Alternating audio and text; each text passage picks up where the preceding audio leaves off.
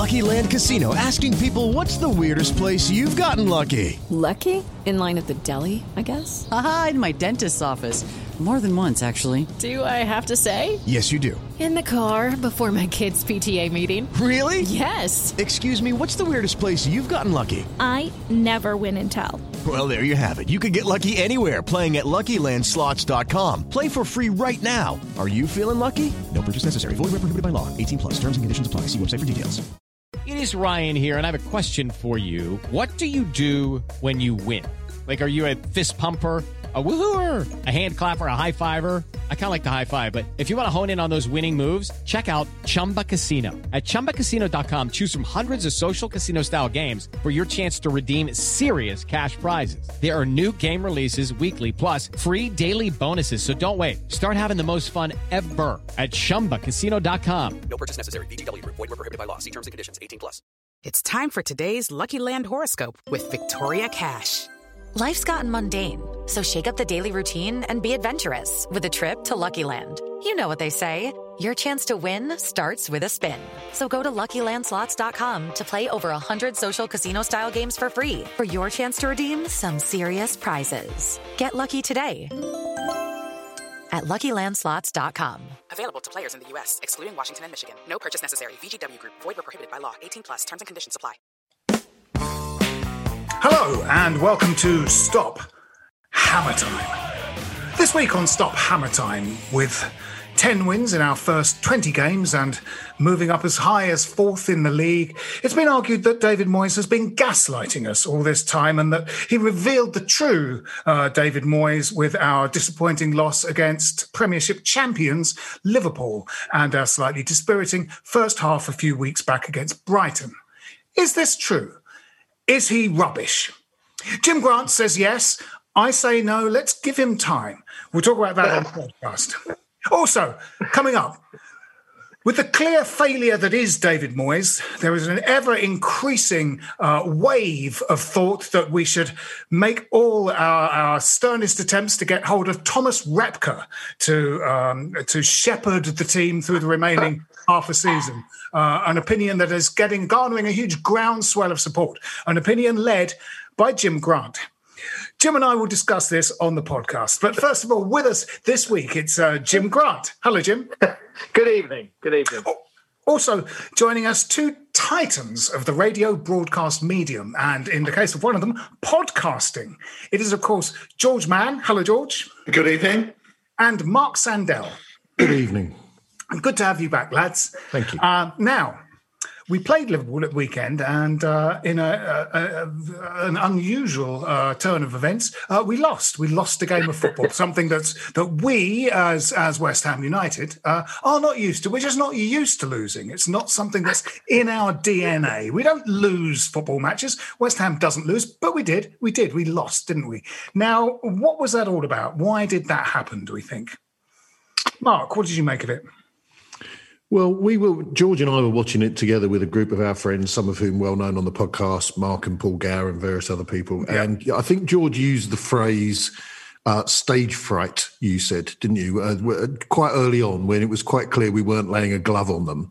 Vertigo may be another good word as well. Yeah. But it was a strangely pallid, given how full-blooded we've been up till now, it just seemed as if, and I know people are laying it at the door of, David Moyes' pre-match comments and all that kind of thing, but it was a West Ham of old. It was like we'd welcome back that old familiar West Ham who don't always feel they belong on the same pitch as them.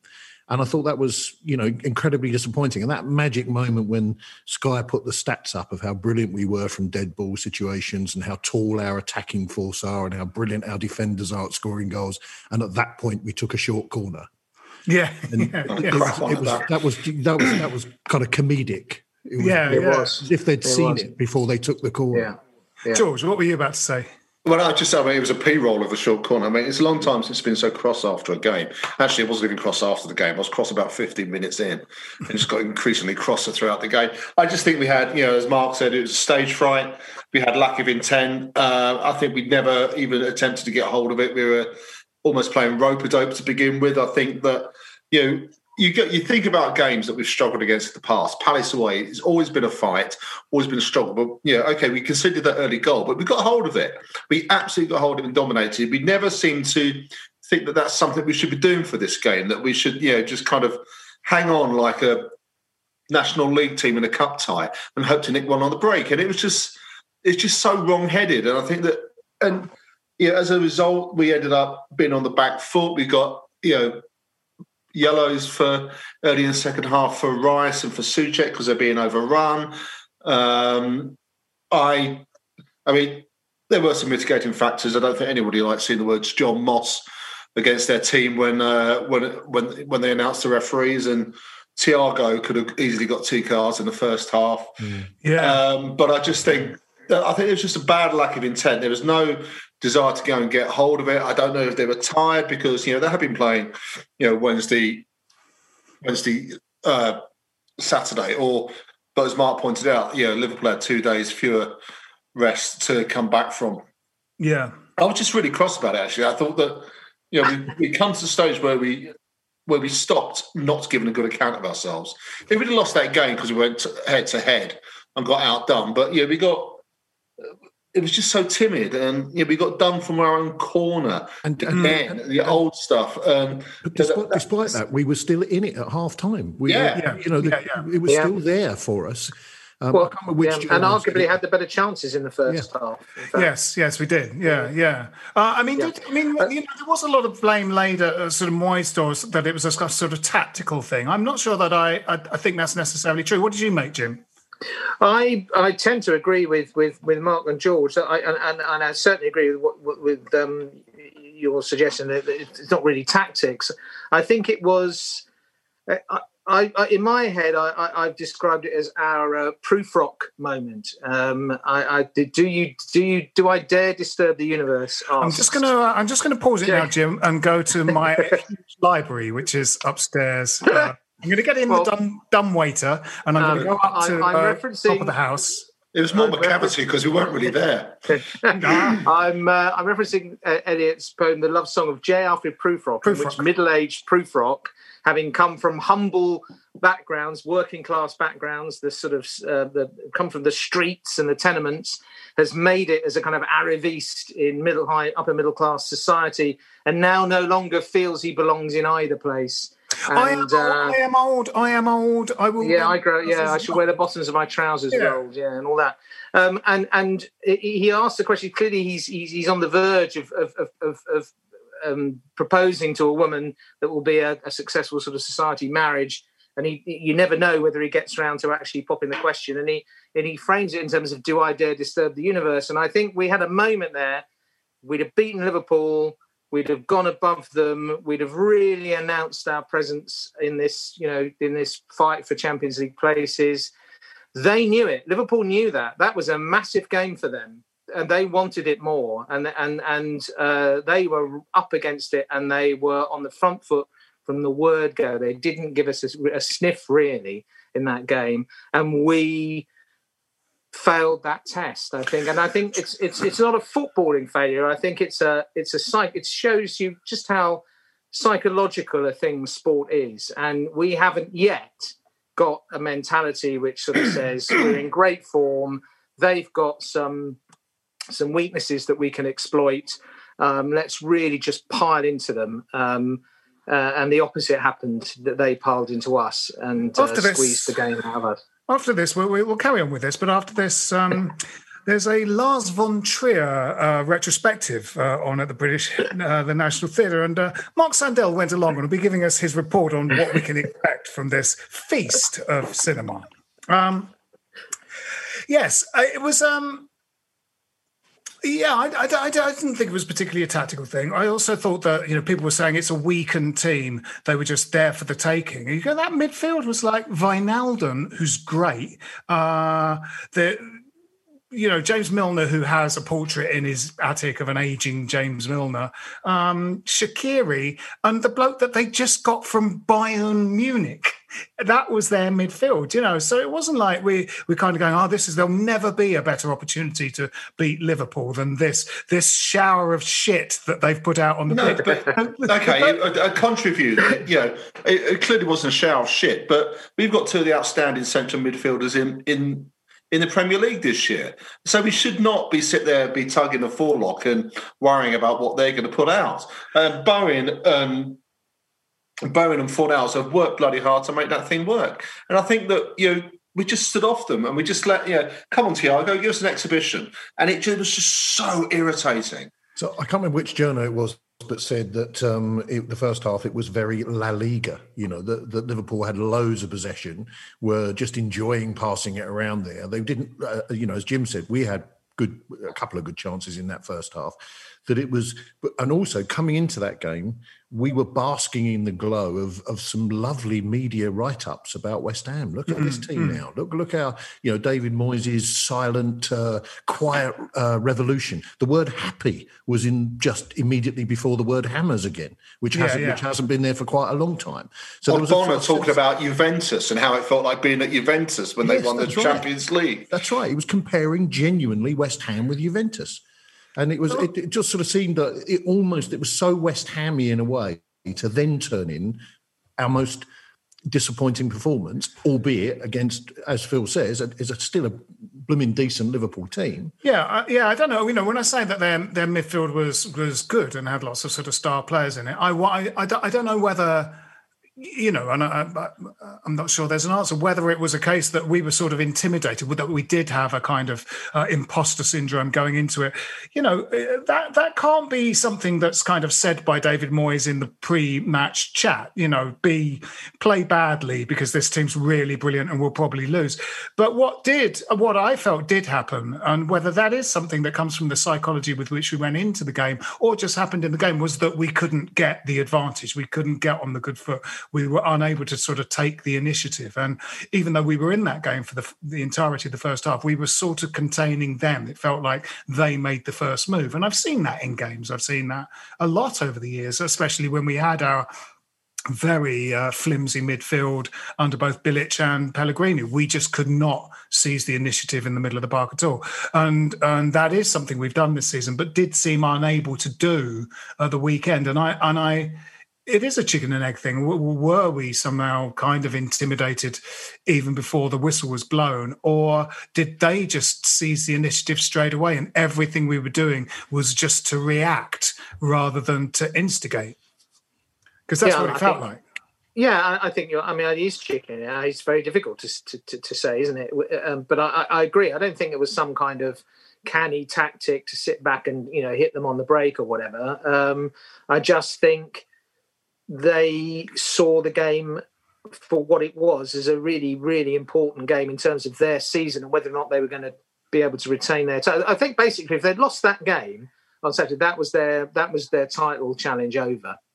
And that's how they saw it, and that's how they played it, with an intensity that we failed to match. And I think, at some point deep down, that sense that you are flying high and you are having a fantastic time, and actually we never really expected to be here. There comes a point where that meets a crunch moment, and we just as collectively couldn't quite raise our game to their level, really. No, there were kind of arguably 11 sort of substandard performances out on the pitch. Yeah, we were a bit below par. We were all sort of not quite at the races, I thought. Just going back to the thing about Moyes and his kind of mentality, we've only taken 2 points off what is the traditional Big Six this year against Spurs, which makes me sick to say that, and City at home. And and there's been at least 3 times we haven't turned up. We can argue we got cold against Newcastle, got caught cold against Newcastle, but then there was a Chelsea game before Christmas, which was insipid against a not great Chelsea team, and there was obviously Brighton, which we'll just put down to a kind of a bad day at the office. But there just seems to be when it matters, when we can push through, we just seem to. Moyes has this idea that we just want to hold what we've got, and in the end we get run over. I think we can only really go forward. I don't think we have that neutral or that sort of sustaining gear that we need. Well, I wonder whether that's because we're being beaten by teams that are better than us in the league, and then we're beating the teams that are worse than us. I wonder whether, I think we'll be overtaken by a couple of teams that are going to sort of come good, that are traditionally better than us, and I could see us finishing 10th, this year, and I'm not sure I would feel robbed. I wouldn't sort of go, hey, we're up there with the big boys now. We should really be, taking Manchester City apart and stuff like that because we're as good as them, because I don't think we are. Yeah, and also let's not forget we haven't beaten Liverpool, I think, since we've been at the London Stadium. We had that magic season when we beat them 3 times, didn't we? Which I think was that last season at Upton Park. Moyes' record against Liverpool is winless in the last 14. Liverpool have beaten us more times than any other team in the Premier League. So, I think sometimes we have to try and get that a little bit into context. Our record. But this was a chance. But this was a chance. No, and I would agree with that, George. Yes, this was a chance. And I take the point that they're all amazing internationals and they're all fantastic and their kids are great as well. But this was, with no Mane and no Van Dijk for a start, and Firmino, for whatever reason, starting off on the bench. Jordan Henderson has played really well in the centre of that defence. No question. He's clearly he's a top player who can almost play anywhere. But really, Antonio, surely no one wants to mark Antonio. But they were quite happy marking Antonio. And I know we tried the long ball a few times, didn't we? And it was pretty damn obvious that was going to be our main tactic. And he's not quite firing. I thought we were forced into that. I thought they pressed high with energy, and I think they forced us into playing long balls. And I think, we fell into the old thing of seeing an isolated from Antonio didn't have his greatest game, but he was isolated in a way that in recent games against Palace, for example, he wasn't. And you're going to get that. They've got pace at the back, and with that Phillips guy, they had height as well to cope, and they could cope with the threats easily. We didn't as a collective unit get high enough up the pitch, and that's down to them playing with intensity as well as us not being great. I mean, the thing is, at Anfield, we had a right go at them. We were a little bit unlucky to lose that game, actually. Some generous refereeing helped them, as is often the case. And George, in some of those games that you mentioned, I mean, I thought, that Chelsea game, I didn't think it was as insipid a performance. I thought Man United, we were really unlucky. There was an appalling piece of officiating that turned that game. We dominated an hour of that. We were good against City in the first half, especially. So I think, in fact, some of our worst performances have been wins. I mean, we were terrible against Aston Villa last time. Correct. And we won that game. Fulham we were pretty awful against Fulham, and we were pretty awful against Sheffield United. So, I think it's... I think you can overanalyze some of these things, really. I mean, I think the level of performance on the whole has been reasonably consistent this season. Isn't that what top 6 teams do? That they analyse things. Well, maybe. I mean, easy. I'm more worried that a couple of injuries and we will see a steady decline. I think I agree with Phil. I think something around 10th will be a likely finish, and I think if we end up something like 8th, we'll have had a fantastic season, really, given where we started from. The last season at Upton Park was we started off really well, didn't we? I mean, well, actually, the first 2 games we didn't, but then we really got into our stride, and there was that similar stage of the season where it was, are we going to push on? Is it where we really? And in the end, it kind of petered out. And I just wonder if that's because we've got the 35 points, thank you, and that might even be, you never know, enough already. So, I know people are talking about getting over the 40, and I just wonder if that's the mentality. Going back to, I know you, George, you were making a gag about a top 6 mentality, but if we genuinely would like to challenge in that for Europa League or whatever it is, then we should be thinking of 35 as a start rather than a bit of a relief. Yeah. Well, actually, I wonder what the statistics are about points hauls before and after Christmas. Some of the teams that have won the Premiership. I wonder if they've won more points after Christmas than before. I think getting less points after Christmas than you got before Christmas is probably pretty standard across the division because of fatigue and injuries and, being worked out by the other teams. And I certainly am not expecting to win 10 games again in the second half of this season. I think it's going to be more of a schlep for us. The only time I can think that maybe that did happen was when Man United overhauled Kevin Keegan's Newcastle that season. It wouldn't surprise me if Man U got more points in the second half of the season than they did the first season. But even those championship winning seasons from those teams, I bet those teams got more points before Christmas than they did after, or maybe it's sort of the same number or something. But I think it's hard for everybody after Christmas, except sometimes, some of the lower teams manage to put a little run together. And I think that's sort of going to happen this year as well. I think, even though the two teams above the bottom three are sort of pulling away a bit now, Brighton and Burnley, they're starting to, Fulham are starting to play well. They're starting to seem, like quite a good outfit. But it's a big thing. One of the things we've talked about, I think last time I was on, was that our first 11, which it was our first 11, with possibly Arthur, maybe, if Arthur had been fit, but that's pretty much our first 11. We've always said, it's thin. We lose a couple of players, a couple of key players there. I don't know, Declan, or, we lose a couple of players there. But we were at full strength against them. That is our best team, which I think it makes it disappointing.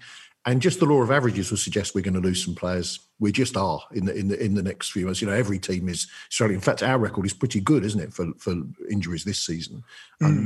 Outstanding this season. Well, in that case, and I'm sure you're going to talk about it, but the transfer window, was that a missed opportunity? If it is a case of let's just survive, get through, well done, no danger of going down, fantastic, or is it a season where we actually say there's something longer term going on here? Yeah, that's a really good question, and I think that from all the noises that Moyes have been making suggests that he's really interested in the medium to long term, not going busting a gut to finish as high up as we can this season. The priority is building something more substantial.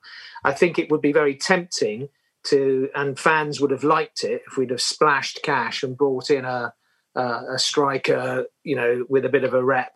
But so often they've been disappointing, haven't they? Because they've not been quite the right. We've gone on a merry-go-round of making kind of offers that aren't quite ever going to be accepted for big name players, and eventually you end up with sort of the third or fourth choice, which is how Haller came to the club, and it disappoints. And it doesn't fit with the system. So I think. But this time last year. Sorry, Jim. I was just saying. This time last year, we brought in Randolph, Souček, and Bowen. Yeah. Well, that was backs against the wall. We needed someone to sort of save us, didn't we? And I think that was a part of. I think Moyes' mindset when he came into the club was I've got to get someone to shore up the midfield,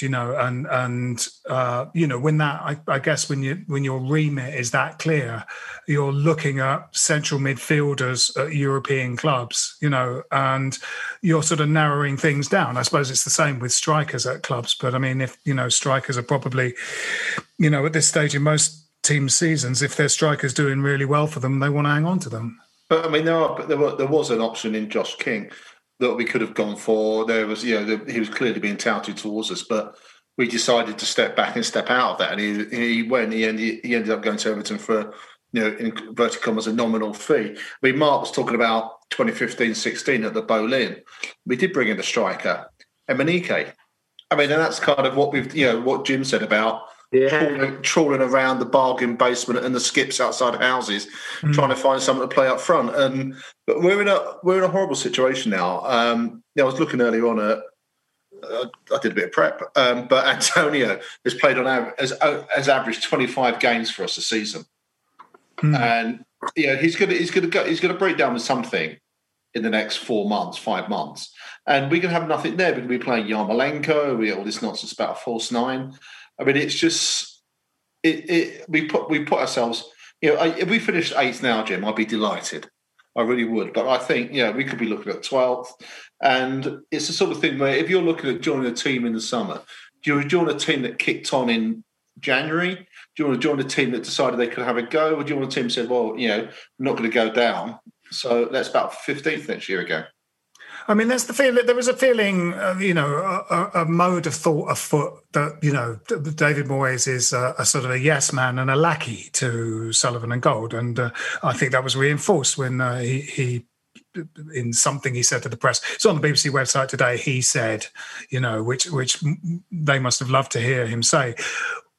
We've come unstuck before, spending kind of tens of millions on Allaire and Felipe Anderson and Yarmo and sort of going out and splashing the cash. I don't want to do that. I want to wait till I get the player that's right.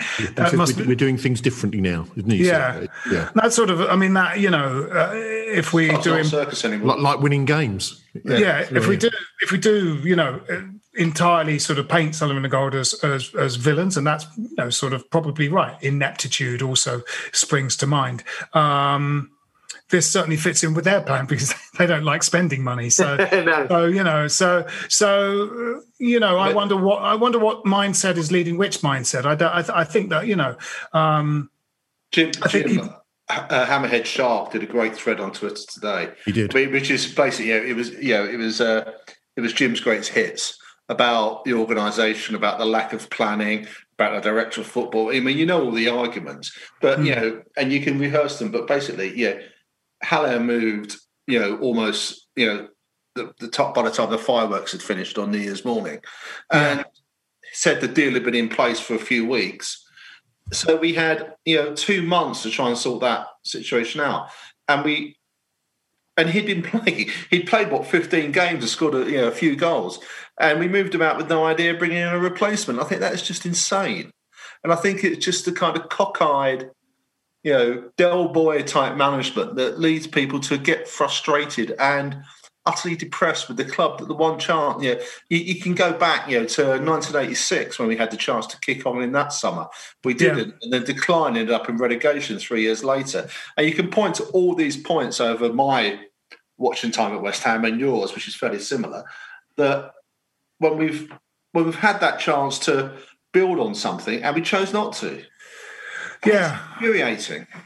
I mean, Sorry, go on, Jim. Well, I'm just saying. I think on the face of it, I agree. It looks nuts. Not to have a replacement for Haller lined up, even let alone finding one in the month.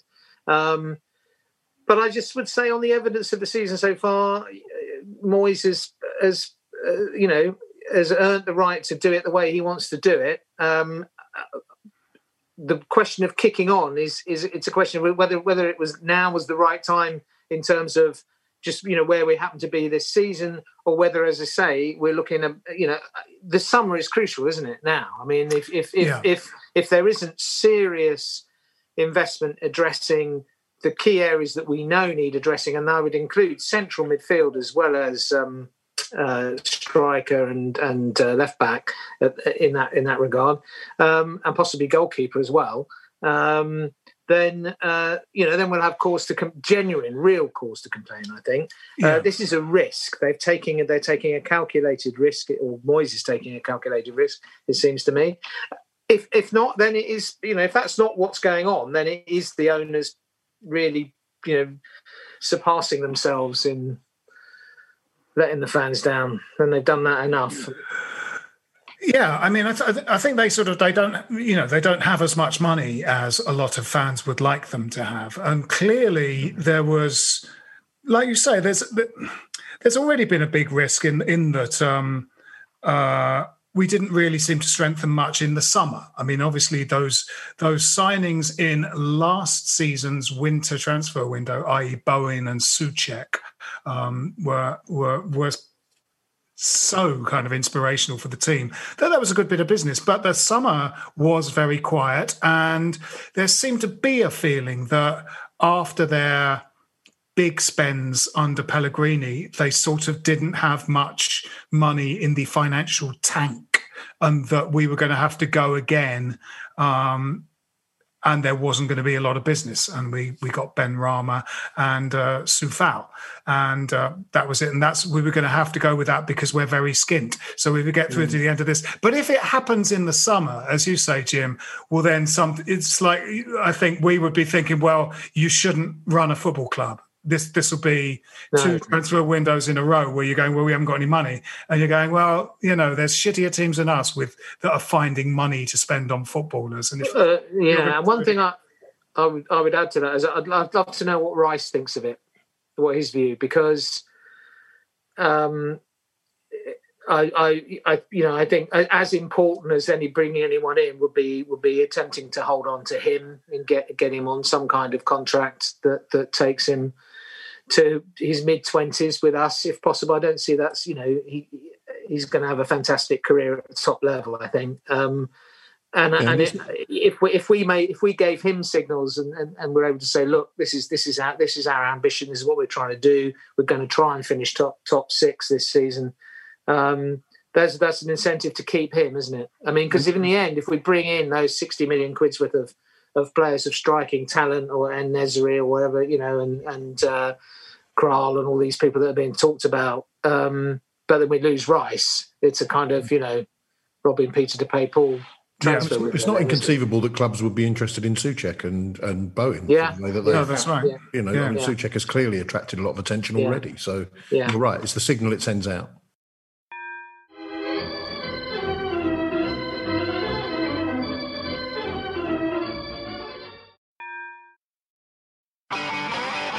If you want an e-bike that doesn't look like it's made for the shopping precinct, something that's less Mr. Bean and more Steve McQueen, check out the range of bikes from London-based Cooler King. From dope 250-watt city bikes to Harley Bobber-inspired 750-watt beasts that can tear your face off while leaving your smile intact. Cooler Kings are made in limited numbers, yet highly affordable. Check them out now on the web at cooler.bike or find them on Instagram with #CoolerKingBike. Cooler.bike. E-bikes that are cool AF. I mean, both Rice and Souček are the sort of mentality and personality of players that top teams desire. When Lampard got sacked last week, the Manchester United Twitter was going mad, saying, Rice is going to be ours now. I mean, I'm not sure about that. But I just think that, it's what you said, Jim. You're right. It's not, they should have a list of strikers they are kind of monitoring. In the case, if Haller broke his leg or if Antonio broke his leg, let alone transferring people out, so they could start making moves rather than this kind of car boot attitude they have at the end of the month. And I think that if if Rice and Souček start attracting attention, they've got to be thinking, what do I want to do? Do I want to play in Champions League with a team with ambition, or even a team looking to play in the Champions League, or do I want to stay fighting relegation possibly next year? Yeah. I mean, Moyes, again, in this little article on the BBC website, said that they had put in offers for strikers, but they just, none of them came off. So, I don't know if he's just repeating what he's been told by Sullivan and Gold, or, I assume that he's party to, those decisions. It certainly seemed... But the sort of offers they make, as our friend of Sporting Lisbon said, there's no point sort of offering sort of brass farthing for a £20 million striker. No, I mean, they just might be bad. I just don't know. I don't know how good these people are at negotiating. It's quite often, I mean, you quite often see on social media, such and such a club wants this for their player. We offered them this. It's much lower. That's idiotic. But that is what bargaining is. That is what, of course, everyone wants the highest possible. I'd love to sell my house for £100 million, but that's not going to happen. And someone will offer a much lower. It's like, when the fans are going, give them what they want this for their striker, give it to them. No, but you have to be in a situation where you know where you're negotiating and what the range is. If you go in and offer 250 quid for a £500,000 house, they're going to tell you to piss off, and that seems to be what's happening. And it's just a repetition and whatever. Yeah, other people. Yeah, the King thing. Yeah, they've signed him for 6 months. Now you can argue. He's a fast-paced striker. Would he have come to sit on our bench? I don't know, but he would. He's probably not going to get a start with Calvert-Lewin playing for Everton. But I don't know. I'm sounding like a broken record. Well, you're right. You would have thought that was a fairly low-risk thing to do for 6 months. Yes. Bearing in mind that, and when you think of the financial hit we've taken on Haller, for example, you think what we would have paid Josh King is quite a small proportion of that. Yeah, it's sort of low risk. It would keep people happy. I mean, I do get the feeling, again, based on nothing, but I do get the feeling that Moyes does have a big say in who he brings. I don't think it is a case of, I know there was some talk, wasn't there, whether Benrahma was really his or not. Whether that had come from somewhere else. But I think so far he doesn't seem to have players foisted on him, if we assume that Benrahma was his. And as we've said many times before, his record is superb. In that respect, with Kufal and Souček and Bowen and Dawson, for goodness sake, we thought, blimey, what the hell are we doing with him? And he's a goal machine. Yeah, he's absolutely fantastic. So, so Moyes is maybe seeing something in Jesse Lingard, maybe that other people aren't seeing. Yeah, I was going to say, we have to go with that. Lingard. As you said, Jim, he's got money in the bank. The club hasn't, but Moyes has. Yes. Well, Lingard, I mean that in a sense that taking Josh King on loan for sort of 6 months is a no-brainer, and in a sense, Jesse Lingard, that could be the case. I'm sort of quite glad that we didn't buy him, because we've sort of got quite a lot of attacking midfielders, but with the run in the season, and there will just have to be some kind of rotation and just giving players a bit of a break, because I thought we did look leggy on Sunday. I thought we just didn't, all of our midfielders just didn't seem to be able to meet their formation, their diamond formation, but also Souček and Rice, had not great games for us. Bowen didn't have a great game. Benrahma worked very hard. We didn't know where he was sort of heading towards. So a kind of very experienced attacking midfielder, if we've got anything like the Jesse Lingard of 4 or 5 years ago, who was great. I thought he used to really like Lingard. I think it's only 2.5 years since he was in the World Cup and starting in the World Cup. That's right. Yeah. So he played every game bar one, didn't he? But there has been an alarming drop off in form. And there's this stuff about he's had family issues. His mum's been ill. He's been looking after his 2 school-age siblings. So, but then, with that in the mind, why is he moving 250 miles away from Manchester if that's the case? And I'm just worried about what is it that has made his form drop off like it is. Yeah. Well, but Moyes is going to know that, if you see what I mean. I don't think this is he clearly intends him to be part of the game tomorrow night. I mean, he said that, hasn't he? So he would know that. And I think also, maybe before Moyes was here, I don't think Lingard would have been the slightest bit interested in coming here when Pellegrini was in charge. And if he sees an opportunity to revitalise his career under a manager who knows him, knows him from when he was a kid, effectively, he knows what's going on at West Ham, I think that's just quite a good sign for us, I think, because if it doesn't work out for him, then he's taken another dent, and it's not a team like West Ham will want him next time. No. And it's reminiscent of João Mario as well. It's like, João Mario came in and he played a lot of games. We actually had a team that was functioning fairly well at that point. Though Lanzini might have just been about to have his big injury at the end of that season. But anyway, João Mario came in, but he did play. He sort of came straight in and played. He wasn't sort of rested for a week and just dropped in, rested for several weeks and sort of dropped in here and then. He sort of got game time right from the word go. And I think Lingard probably will as well. I mean, you started to see over that Christmas period, and especially with the 2 cup games, he was starting to give players a whole game off if he could. Like Fornal's got a game off. I think he did play Doncaster, but Kufal didn't. There've been lots of sort of restings of players trying to give them a game off in time to recover for the next one, because they were coming so sort of thick and fast. So Lingard's going to help in that respect as well, I would have thought. I hope so. Yeah. I mean, George. Well, I hope so. It's just, he's an interesting guy to see where he fits in, really. I mean, you would probably think that if he did come in as a starter, it would be kind of instead of Benrahma. But I mean, I just hope that there's nothing there. I mean, the last player we signed from Manchester United after an alarming drop-off in form was Ravel. And he flattered to deceive after being kettled every time he left the team pass.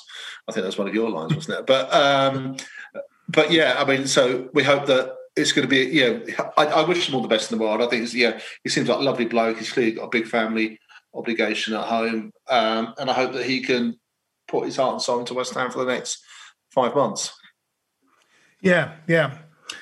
Because we do. We desperately need sort of some more legs in the team. He's got to start sort of giving some players more game time, I think, because we've got half a season to go.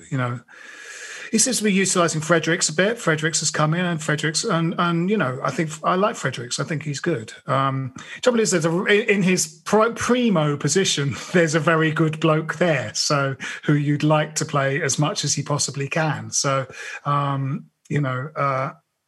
there was sort of some way of moving them, sort of. Well, I was thinking, sort of after the game, that in the absence of Masuaku, could we do with Fredericks what we did with Arthur and play a three of Kufal, Dawson, Ogbonna, and push Cresswell up? I don't know if is that an option for us if we want to go to that 5 thing. Because I mean, we haven't. A lot of people were very concerned when we had to ditch the 5 because of the injury, because that has been the strength and the solidity which we've been able to build on.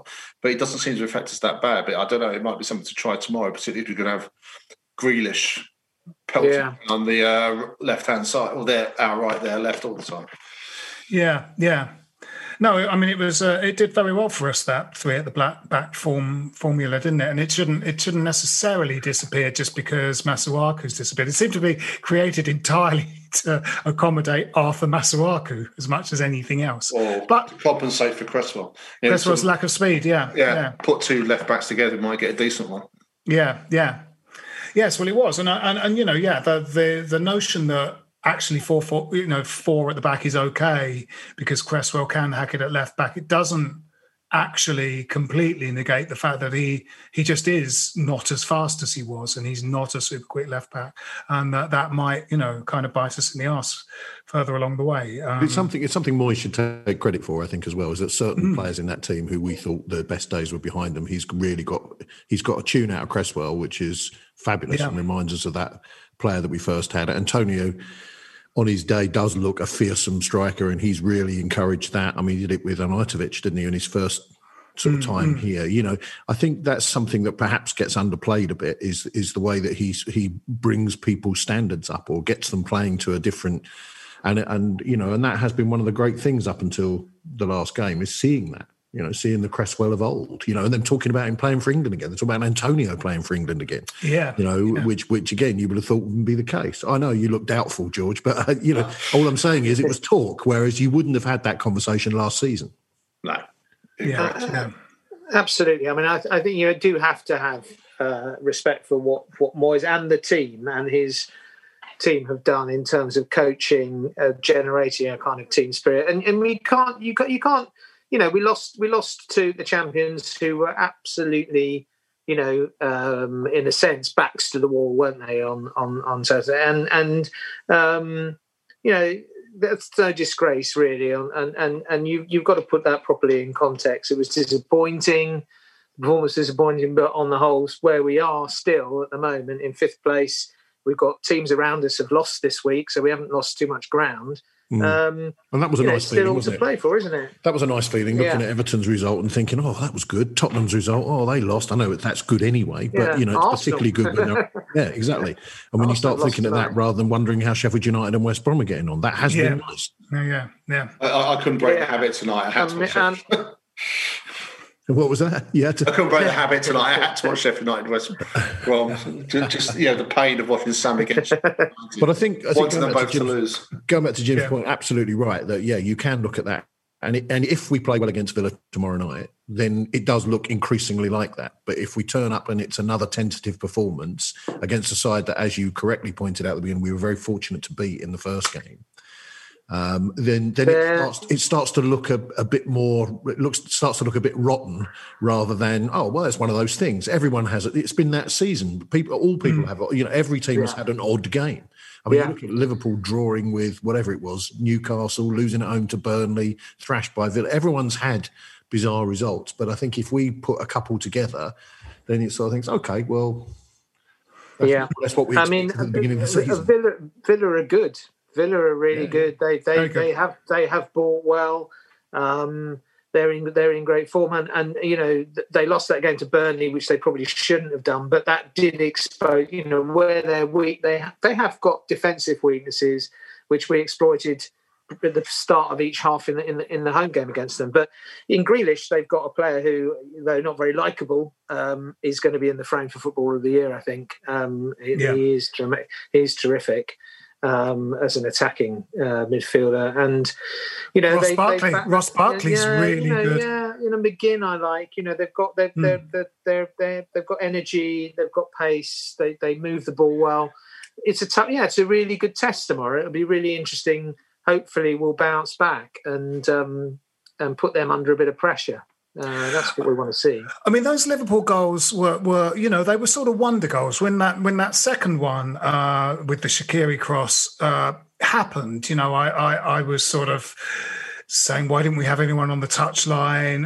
Why didn't we get back to cover them? Actually, we did get back to cover them. We did get back. It was just that Shaqiri was able to run onto that ball and hit it without even controlling it. Well, if Yarmolenko had set off right at the beginning, he may well have had a chance. But he was doing Cresswell's job. But it was an extremely good goal. I don't think, there is that, we conceded from our own corner. But, the way it happened, it was like, it's just one of those, you just have to chalk those goals off. And those were, because we are pretty good defensively. That's what I'm coming around to saying. We have a good defensive sort of unit. And I think, if we can neutralise Grealish, I think we're in with a chance in that game. They are being beaten by teams. They are very good, but I think we can give them a game. But I think the Grealish thing is a big issue tomorrow. I just find it depressing that alongside such talent is such venal cheating. Yeah. And I think that that you shouldn't have to try and manage that going into a game, but you do. And I just is the worst possibly English player ever for that sort of thing. I don't really know what we can do to counteract it. I don't know why refs aren't getting wise to it. There was, I think we said this on last week's podcast, there was a sort of league of most fouled players. And of course he was near the top of them. And you go, well, if you pretend to be fouled and they believe it's a foul, you will get to the top of that league because you're just claiming, like Trump claiming he won the election, just claiming to have been fouled. I could claim I've been fouled 40 times. And if they just write the word 40 next to amount of times fouled, and Mane and Salah, I think, possibly Son. And you go, those are all the players that dive. That's why they're at the top of the most fouled league, is that they should be at the top of the most dives league. They're the ones you can point at and say, those players cheat all the time. Extraordinary. Zaha as well, obviously.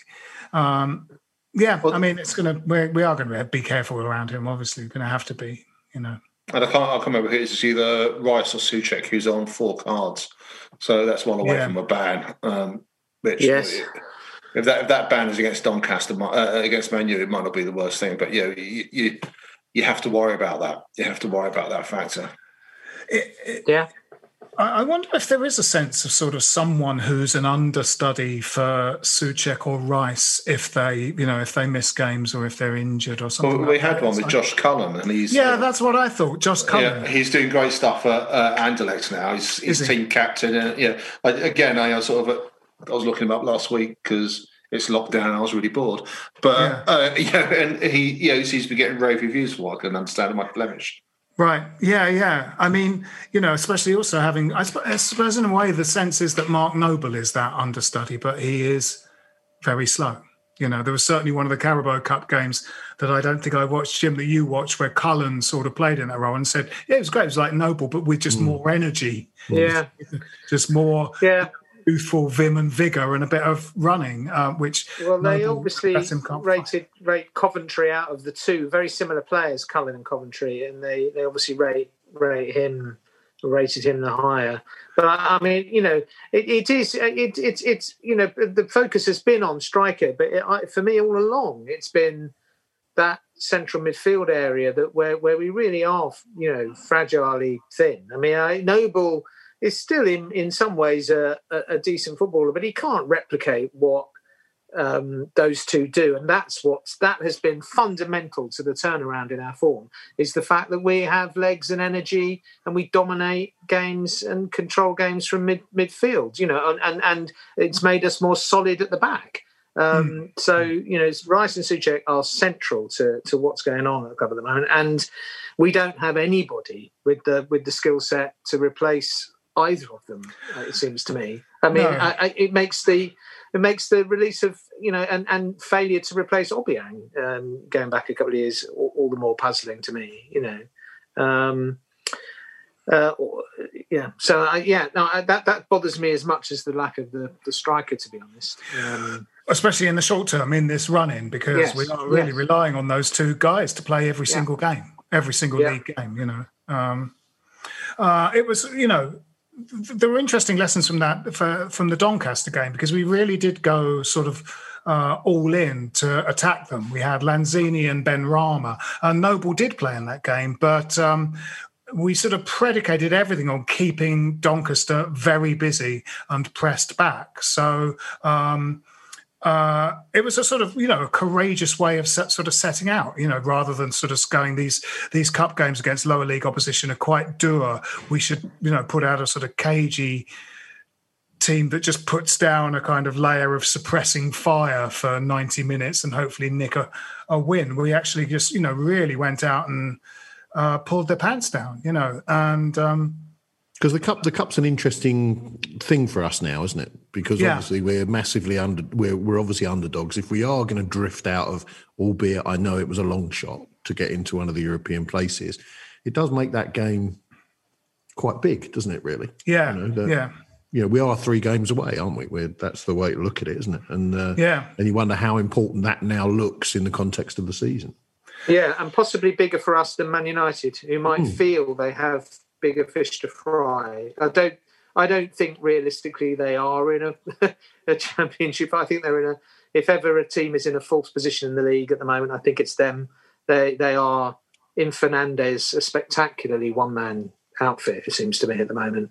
And I think City are going to canter to the league title this season, I suspect. But for the moment, and by the time we still play them, I think Man United will think they're in a fight for their title, and they've got Europa League coming up, haven't they? So possibly, more important for us than them in that sense. Well, there's really only one there's really only about 11 players he can put out for that game if he wants to field his strongest team. That's the problem, isn't it? Exactly one of them won't be Jesse Lingard for obvious reasons. So we really know who's going to be playing in that game, I think. Predicted even at this stage. Yes, well, I suppose we're on to predictions for tomorrow's game. Villa, very hard. What do you reckon? I'd be happy with the point. It'll be a well-earned point, I think, if we get it. But I think it might be quite an entertaining game. 2-2. George, what do you reckon? I could see us going down, to be honest. I think 2-1. I mean, it feels one of those games. I saw Barkley at the weekend. He seemed to be on it. Grealish is. I haven't felt this way about a player for a very long time. My dislike of a player in the way he plays, and I think you've hidden it really well, George. I know. Well, people say I am Mr. Poker Face, but Whenever I dislike somebody intensely, he always burn us up. So my view is going to be 2-1 to Villa, I suspect. 2-1 to Villa. Because Grealish, he loves the attention. That's the thing. He's not, when you talk about Zaha, for example, he gets really wound up when it's not going his way. Yeah. And yet Grealish just... We saw that last week, didn't we? We did. Yes. Grealish revels in it. He loves the attention. And the more he gets tapped, the more he throws himself down, the more he seems to enjoy it. I was going to go 2-1 Villa as well. I'm sorry. Right. That's technically not allowed. Oh, I beg your pardon. In that case, I'll go 1-0 Villa, though I'm saying Villa. That half-heartedly. Well, I'm going to have to go for 2-1 us then, because that's the one that's left. It seemed that, it's 3-1 Villa, 4-1 Villa, 5-0. There's lots left. It's loads left. Okay, I'm going to go. Is it there? Is it up there? Yes. Yes. I'm going to go Villa 1, West Ham 3. Then. Okay. You heard it here. So do pop down your bookmaker of choice and put a bet on that. It's just not giving him a run up, isn't it? He's sort of like what we seemed to do quite well with Zaha the last time we played Palace was just didn't give him the kind of smothered him the opportunity to sort of run 30 yards with the ball. And it's sort of, once those guys get a head of steam going, it's very difficult because obviously they attract a foul in their trademark style. Yeah. But also, someone running at your speed is a daunting prospect in anyone's book. But we, I guess we just needed to double up, early, prevent the ball going out to him, it's just down to working, and that shape with clearly two holding midfielders. That the kind of diamond shape that Liverpool had. It felt that we were slightly overrun in midfield. It felt that we had two guys in midfield because our remaining so-called midfielders are trying to join the attack. So there really was two guys playing four guys in that sort of role, and Ben Rama gave the ball away a lot on Sunday. And we did as a team. We did as a team. And that's. But I think both times they got booked. Rice and Souček got booked. It was off the back of of the ball being given away. Yeah, absolutely. We turned it over way too much. We just lost individual battles. We were second best all over the place. Really. We gave the ball, and I think that's about, as I said earlier, it's about attitude, not. Yeah, we gave the ball away a lot against Crystal Palace, but what we did was win it back. Yeah. They gave it away a lot as well. Well, yeah. I mean, I thought, either side of the scoreline, the performance at Crystal Palace is one of the most impressive this season. Yeah. Because they are a tough, it's a difficult opposition. And we absolutely kind of squeezed the life out of them in difficult conditions as well. So how good was it to hear a manager afterwards just basically say, "Listen, they were really good." And I thought Hodgson was fantastic. He was, yeah. Yeah, I like him. Yeah, me too. Well, so that's probably it for this week's Stop Hammer Time. We'll sort of rally a bit up at Villa tomorrow. It's odd how low key it sounded, and we're fifth. Yes, that's right. That's right. And in the fifth round of the cup. Yeah. Well, hopefully that's count your blessings, put everybody. Things right tomorrow. Yeah. Good performance at least. My name's been Phil Whelans. With me have been Jim Grant. Cheerio. George Mann. Good night. And Mark Sandell. Good night. Come on, you Irons. This is a Playback Media production. Get all the associated links for this podcast at westhampodcast.com.